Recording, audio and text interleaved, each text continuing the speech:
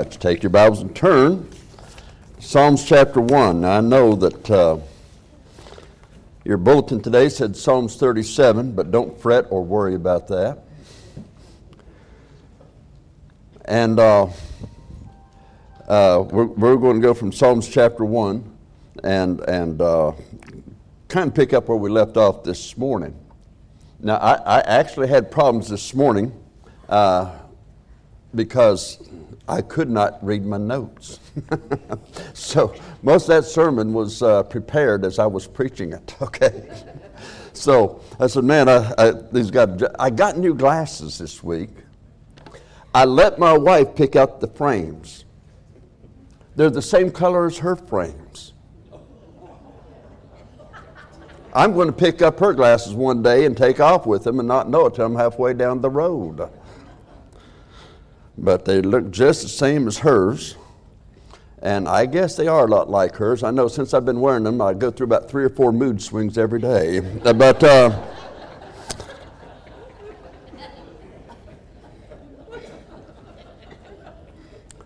guys, always get you a comfortable bed in the other room, okay? All right.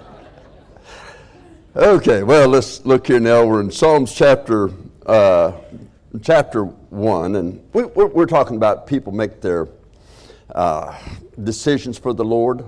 Man, I'm going to go all out for Him. I'm going to do this for the Lord. I'm going to serve the Lord. And it's great, especially revival meetings and all that. We get excited about that. Boy, but in sometimes it's in a few days, sometimes it's in a few weeks, sometimes it might even be a few months. But so many have abandoned those decisions, or they're just not fulfilling it. And fallen short of what the decisions were at that time in their life. And so, this morning, in looking at Psalms chapter 1, we're looking at the people that go forward in those decisions for Christ. The people that want to have a victorious Christian life. Those that want to appear before the Lord, hearing, well done, good and faithful servant. And so we have to move forward in those decisions that were laid on our heart as we listen to the Word of God being preached, or in our own personal devotional time, Bible study. And so we'd looked at verse 1. The blessed man, we saw what he does not do. He doesn't walk in the counsel of the ungodly. And that is their advice. Even if they be religious, they may be ungodly. That is, the Word of God is not at the center of their decision making. It's psychology, psychiatry, and philosophy, and so many other things. And so, blessed is the man that doesn't walk in that counsel, nor the man that standeth in the way of sinners. Boy, if there's the rebellious, if there's that group that's going to always take a stand against whatever is right, then you'll understand that is a person that stands with them. They stand in the way of sinners, or they sit in the seat of scornful. They're always going to cut something down. No matter what it is, they are going to cut something down. That's just the way it is. And so you have those kind of folks. They're in families, they're in churches, they're in businesses, they're everywhere. But the blessed man is not those things. However, we look in verse 2, we begin to see what a blessed man does do. And so, in verse 2, we read, we'll do 1 and 2. Blessed is the man that walketh not in the counsel of the ungodly, nor standeth in the way of sinners, nor sitteth in the seat of the scornful. But his delight is in the law of the Lord. And in his law doth he meditate day and night. Please understand that blessed, I've seen different definitions given by preachers and ones I've looked up. To be blessed is to be happily content with what the God has done for you. And that's true. To be blessed is to be gifted, empowered, and strengthened by God for whatever faces you in life. That's true. And I could probably give 2 or 3 other definitions that have been given for the word blessed. Probably. Each one in one form or another may be true. But the truth of the matter is, it's the context that determines just what that definition should be. And so I hope that you keep that in mind as we go to the Lord in prayer, and then we look into the Word tonight about the blessed man, that guy that continues in the call, that man that continues, that lady that continues in the call, and the promises, the vows they made unto God. They continue. Brother Bassett's here tonight, and he can tell you as a missionary how many young men, how many young ladies he has seen come on the field, and within a year or two they're back in the States. They did not continue. And yet, they believed when they left there, they raised funds and so forth to go. They believed they had that call. But whatever took them away became greater to them in their own heart and mind than the call of God upon their life. And many times, that's the cause of failure in so many Christian lives, is the circumstances outweigh the walk and relationship with God. So let's have a word of prayer and we'll get into the message tonight. Father, I pray now as we look into your word, I pray, Father, that you'd help me to rightly divide it. It is your word. It is your truth. And so, Father, I pray that you'd help us to rightly divide the word tonight in Jesus Christ's name. Amen. Now, what we see here in verse 2 is that his delight is in the law of the Lord. And don't divorce the law of the Lord from the Word of God. It is the same, by the way.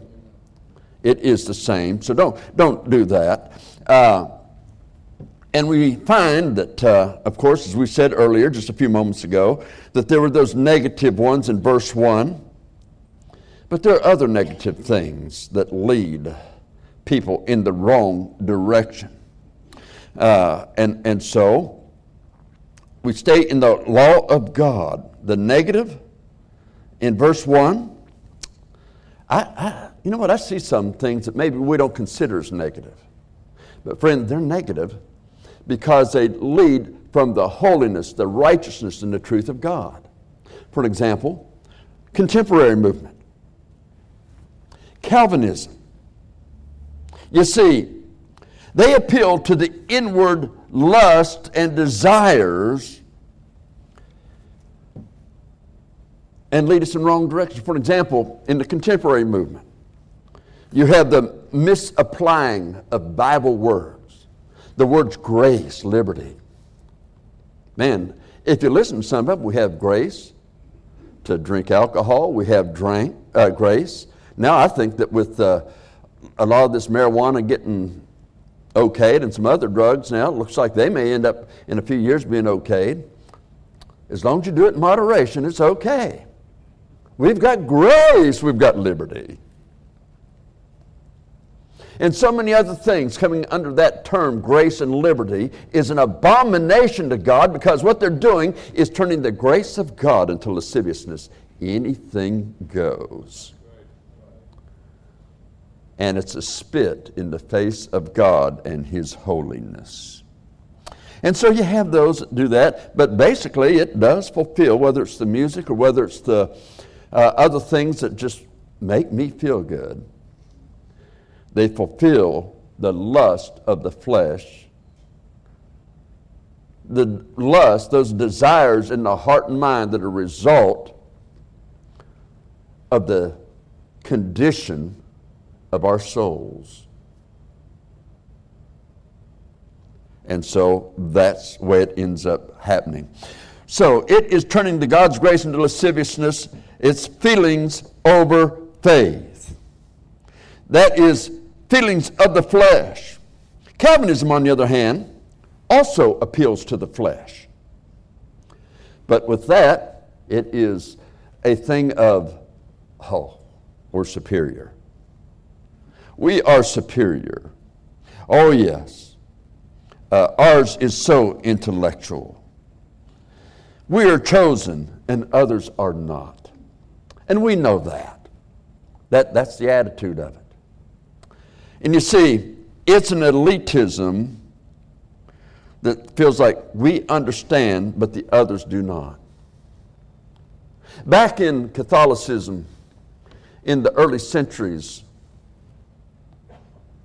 when first we have Paul in Rome and churches are being planted, then all of a sudden, after Paul's off the scene, Peter's off the scene. Peter broke their first law if he was their first pope. They can't be married. He led about a wife, the Bible tells us. Okay? I mean, the Bible, and by the way, he had a mother-in-law. Jesus healed his mother-in-law. No man in his right mind has a mother-in-law without a wife. Okay, so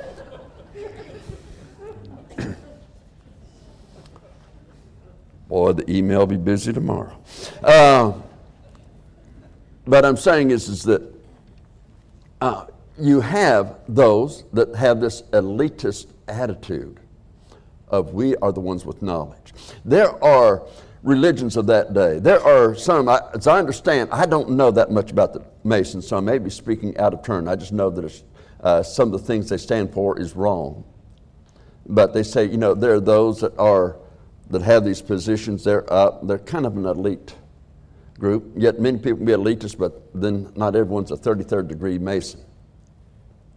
There's elitism in it. There's elitism in all these things.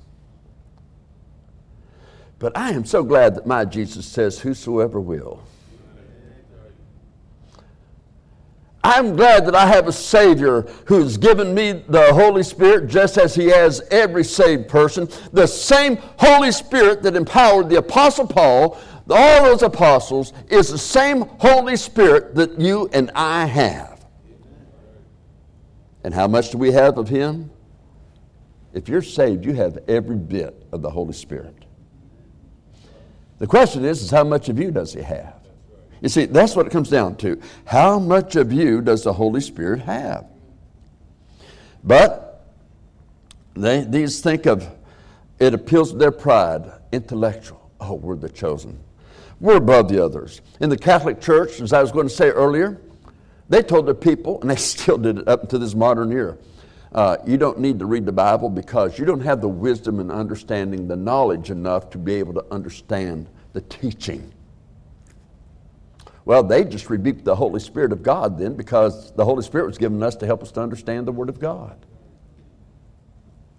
And so they've basically just called God a liar when we're told to study to show ourselves approved unto God, to give attendance to reading, to give attendance to all these things of God, and then all of a sudden, well, no, you back off. We'll tell you what you need to know and don't know. No, you get in the Word of God. Grow in your intimate relationship with the Lord.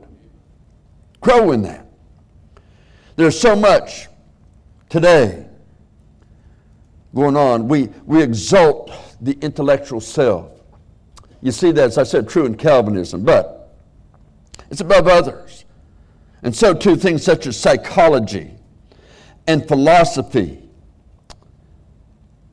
And it's placed above God's Word and God's truth. How many have told me that they have gone to psychological counselors, both religious as well as secular, and in their marriage they were told, well, you two are no longer compatible for one another. That's not what the Bible says. No, they've got to say they're smarter than the Bible, or they'll tell those two people, get right with God and do what the Bible says. See, that's what it comes down to. And so, what happens is they delight so much in their psychology, in their what they feel like is superiority, and it isn't, rather than in the law of the Lord, in God's Word. And that always, always, always leads to failure, to being ashamed at His appearing, to be saved so as by fire. But we find these groups often use $100 words. I mean, if you read some of the Calvinist writings, you'll say, man, I need a dictionary to read what they're writing about. Isn't it funny? They use $100 words to talk about their doctrine, and then they'll tell you to throw out that King James Bible because it's hard to understand. And I want to tell them, look, if you can't understand it, come to OCA and I'll have some of our first graders work with you. But we see the charismatic movement. It seems to fall so far short of the wisdom of God's Word and His truth and the Bible faith, holding rather to their feelings, because the feelings have more importance than faith. Matter of fact, I had fun one day with a Calvinist that I went through the plan of salvation. He said, I've done that. Yes, I know I'm saved. But he was a Calvinist too. And I have no reason to doubt that he wasn't saved. Seemed to know. Oh, he said, that's exactly what I did. So I said, you know by the Word of God, then you're saved. Is that right? Yes, I know that. By the Word of God, I know that. Okay, well, how do you know that? I mean, how do you know that you're one of the elect and somebody else over here is not? He said, well, you have to feel it. He said, I could feel it. I said, so like the charismatics feel that you got to speak in tongues. They feel that you got to do this. They feel that you got to do that. You're like the charismatics. You feel these things. You know what? He didn't say anymore. But the truth of the matter is, that's where they're going, is on feelings. And it's over faith. That is total, complete trust in the Word of God. God's Word, God's truth, is the basis of our biblical faith for living and standing for the Lord. And when we get into the Word of God, it will always lead us, as a Christian, to living holy and acceptable unto God, which is our reasonable service. And by the way there, not only does the word service have in it the idea of serving God, but it actually has the idea of worshiping God. You worship God with your words, but you also worship God with your life by being holy and acceptable unto Him, carrying out the will of God. Now, again, we have an eternal home that we're looking towards. God speaks in realms of eternity. God leads us to lay up treasure in heaven. There are crowns promised.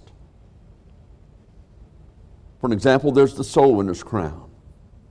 There's the crown for those that endure trials and tribulations and just stays true to the Word of God regardless of what comes up. There's various crowns in the Bible listed that will be laid up in eternity.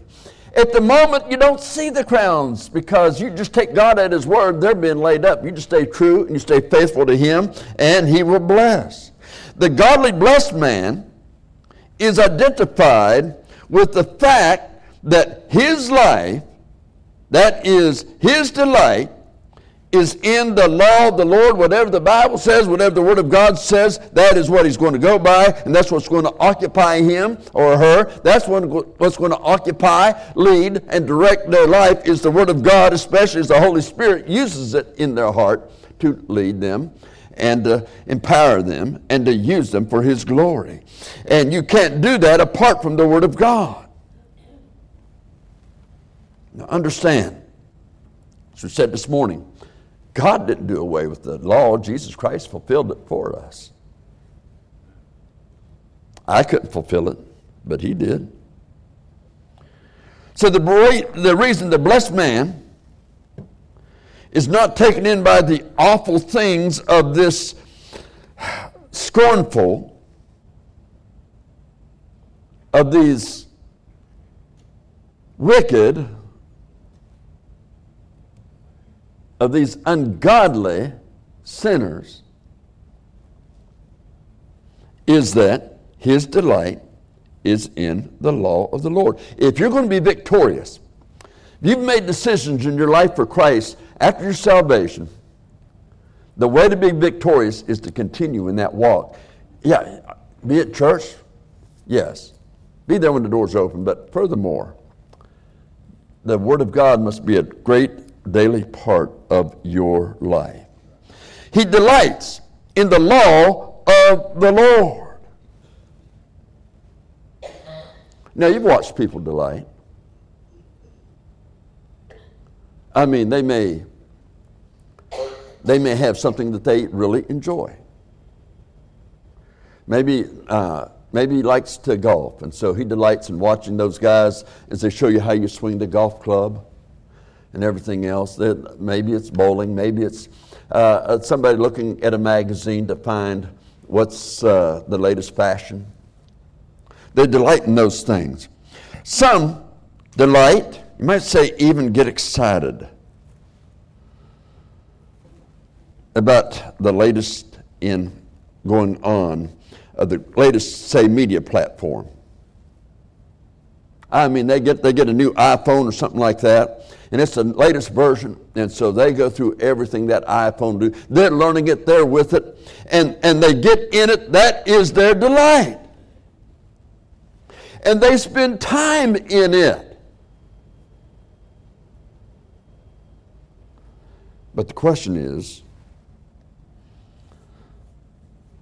your delight in those things above your delight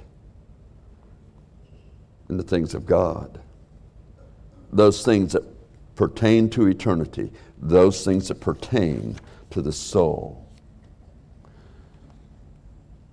What will we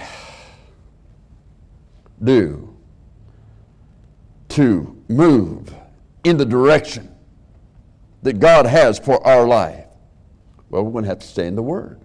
Delight. What's God trying to show me today from His Word?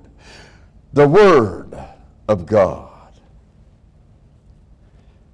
You know, the word but here in verse 2 indicates a contrast between the things positive in verse 2 and those things that were negative in verse 1, where you had the counsel of the ungodly and the way of sinners and the seed of the scornful. A blessed man doesn't do those things. That's great. So what does a blessed man do? Well, right there, it starts right off the bat there in verse 2. He delights first in the law of the Lord. He delights in that more than the guy with the latest platform, the latest new app, the latest new anything. I mean, if we're spending hours on those things, and maybe if you're consistent, you spend 20 minutes in the Word of God, I know what your delight is. I know what your delight is. God's going to speak to you through His Word. And you've got to decide whether or not you want God to speak to you. Because you've got to be willing to respond to Him in whatever it is. Now, there are examples of people who truly delight in the law of the Lord and why they did. We see in the Bible, in Psalms 119, verse 11, Thy word have I hid in mine heart, that I might not sin against Thee. We get the word in our God, it's a form of protection. That if we'll heed that word, live according to that word, then it is something that protects us. And so, that delight in His Word will develop a hate for sin, because if I regard iniquity in my heart, the Lord will not hear me. So I've got to learn to hate sin. That's the first step in victory over sin in our lives. Learning to hate it. Too often it's just the guilt that's hated and not the sin. If you're saved, there will be guilt. So think of your Bible reading, your meditating on the Word of God.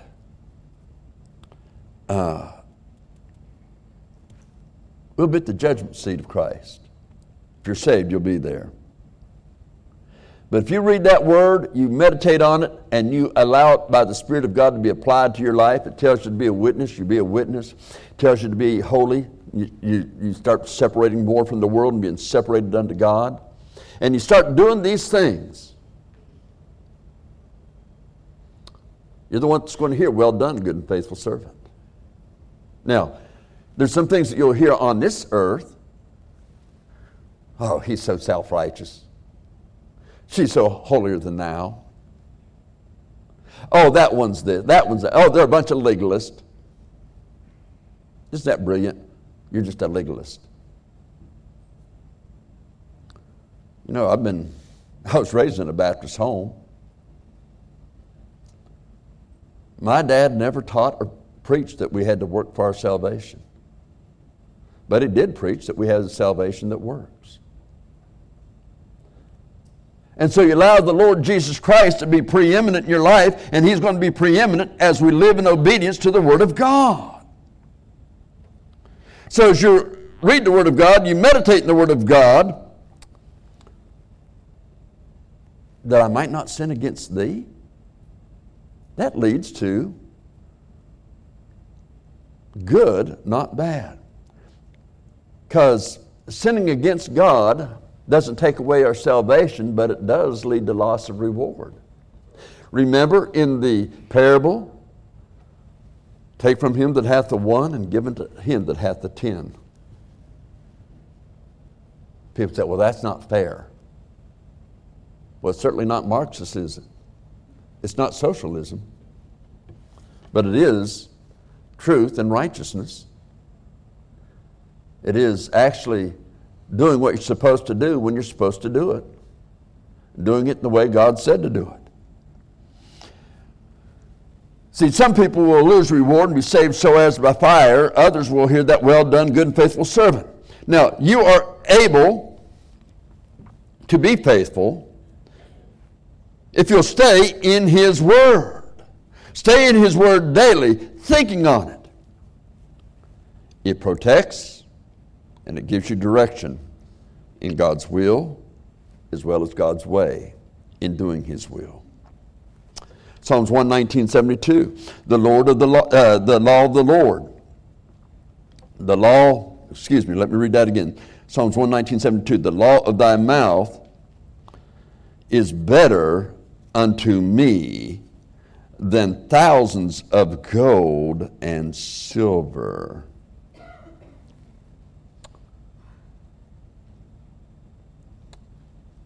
The Lord, by His Holy Spirit, we know that by the Word of God, impressed holy men of old to write each word. Every word of the Bible is from the Holy Spirit of God. Those epistles, they're not from Paul. They're the words Paul wrote down from the Holy Spirit. Here in the Old Testament, the Psalms are not the words of David. They're the words of the Holy Spirit.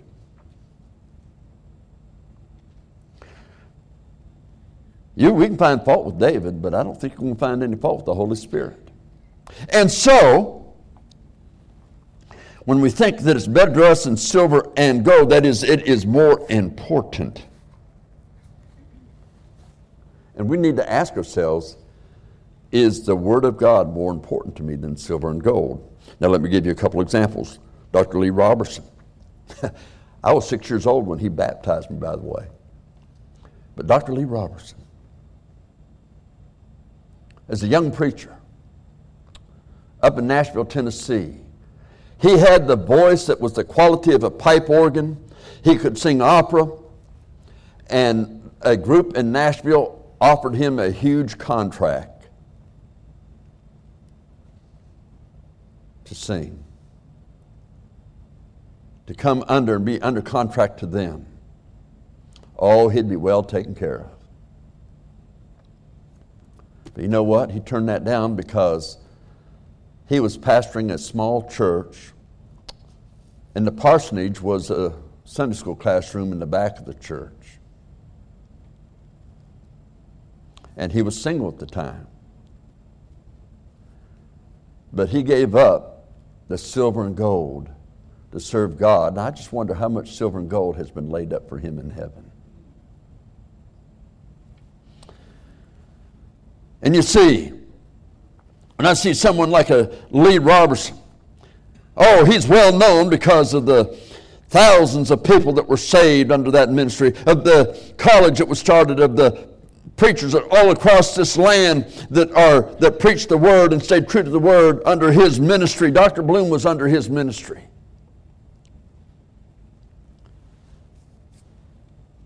He stayed true. God blessed him. Many of us know perhaps the name George Beverly Shea. And that song, I'd rather have Jesus than silver or gold. Those words came along when he was struggling in his life. And there was, as Dr. Robertson, an opportunity opened. And he decided, no, God's called me to sing his word. And he stuck with the word of God. I think of Job chapter 23 and verse 12.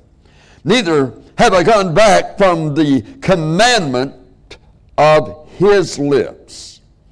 I have esteemed the words of his, that is God's, mouth more than my necessary food.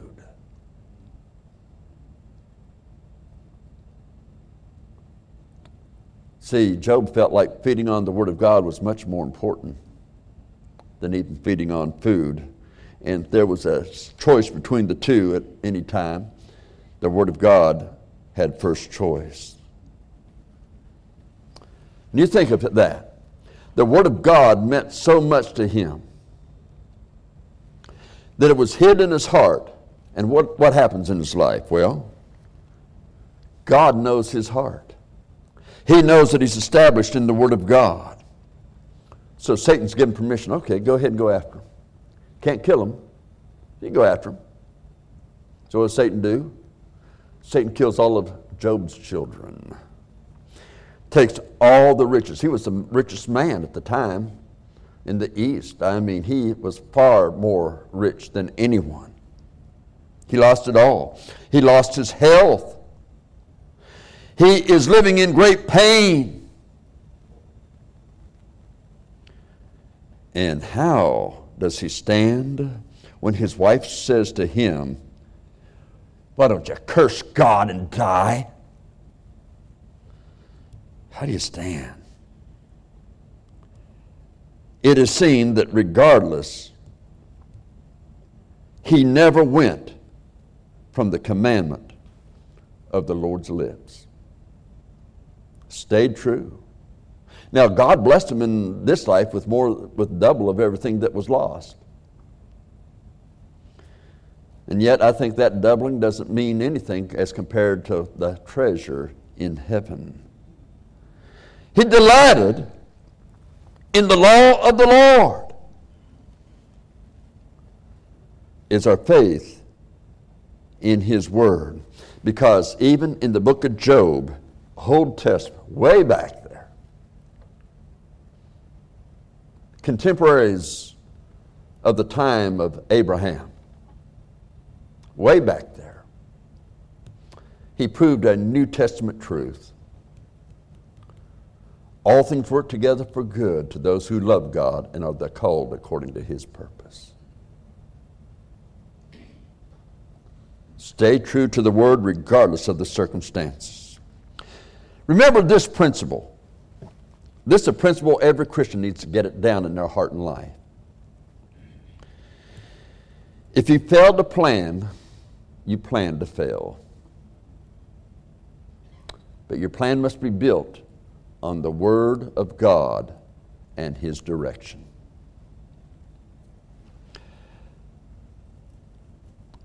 If each day you need to get up 30 minutes earlier than you really have to, maybe an hour earlier than you have to, in order to spend time in the Word of God and prayer, it is well worth it. Get that time aside. Walk with God. It may be in that time God is giving you something that you'll meet someone that day that you can turn towards them and speak it to them, and it may help them in a crisis in their own life. It may be that which something hit you that was totally unsuspected, and God will sustain you through it. I remember that, and by the way, God did this, not me, all right? So let me put that on it before I say this. God did it, not me. But I remember going to college. We had 2 children when we arrived there, had another one later. But I remember getting up at 3 o'clock every morning, spend time in the Word of God and prayer, do that till about 4 or 5 o'clock, then spend a couple hours in studying my books, and then going on to school. Get out of school, 12 or 1 o'clock, come home, get a quick bite to eat, and go back and work till 9, 10 o'clock at night. Get home, try to get in bed by 11, and get up at 3 in the morning and do it all over again. Over and over again. I can't do that. I'll be the first to tell you. Somehow God empowered and strengthened.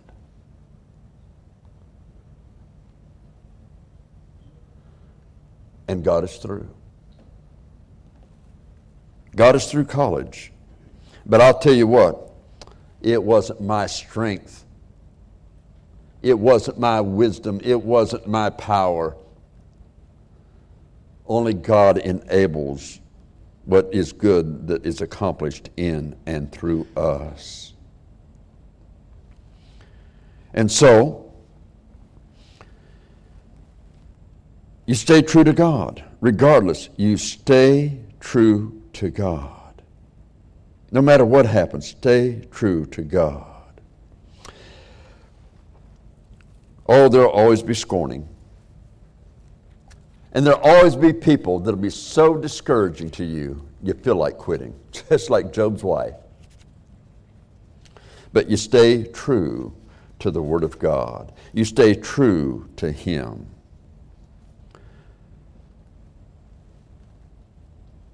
You just say, okay, God said do this. I'm going to do God's will, God's way. And you do it.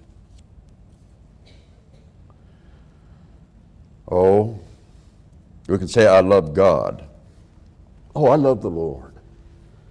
But are we daily proving that statement with the witness of our actions? What dominates our thinking? What dominates our leisure? What dominates our alone time apart from God? It shows whether or not it's true. Now, look, yeah, you do have times of entertainment. You do have times of relaxation. But those times do not dominate and should never dominate the time with God or be in place of the time with God.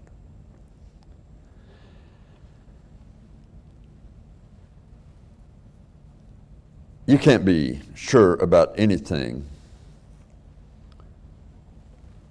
be it in the time of good health and prosperity or the times of sorrow, persecution. Job, the Word of God was more important than his food. And how did that come out? When he went through all that he was going through, he says, I look to my left, but God's not there. I look to my right, He won't hear me. I look behind me, I look in front of me, I look up, He's not there. He won't answer me. He won't respond to me.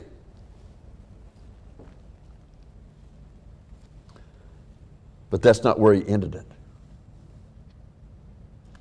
He says, but I know that my Redeemer liveth. Amen. And when I am tried, I shall come forth as gold. He knoweth the way that I take.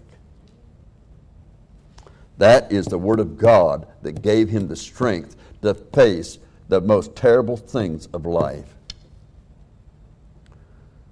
Look, we've had in our church, some people, and some of you are here tonight, that have lost a loved one. Some have gone through a lot of things that makes the rest of us sad. Boy, I'd hate to go through anything like that. But God blessed you and took you through it because that word was in your heart. And there's one promise for sure. Hebrews 13:5. I will never leave thee nor forsake thee. So look there at that word again in our text.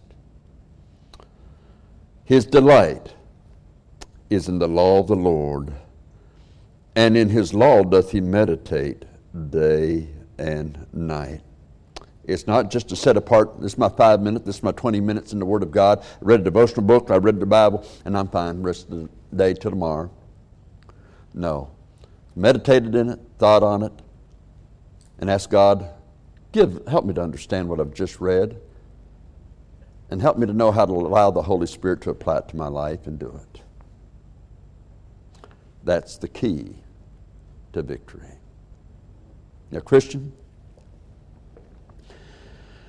we know America's in trouble. I was reading through Ezekiel's first 7 or 8 chapters this week. The priest, you might call them the pastors, the people, the church, the temple. Boy, they got in. I mean, they still offered offerings. They still had their worship, their contemporary worship.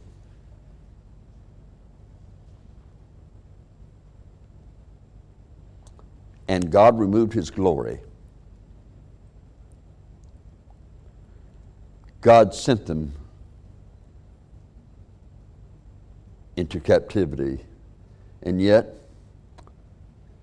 in his heart of love, he kept warning, warning, warning, warning. I don't know how the rest of the American churches will respond, but let's not gauge our own personal response on the response of other churches or other Christians. Our relationship with Jesus Christ is personal. Let's respond to him personally, and let the Word of God be your delight. That which we walk in, that which we seek on a daily basis, and seek its application to our life, and to do it. It's the key to well done, good and faithful servant. It is key to the blessed man of Psalm 1. Let's bow our heads.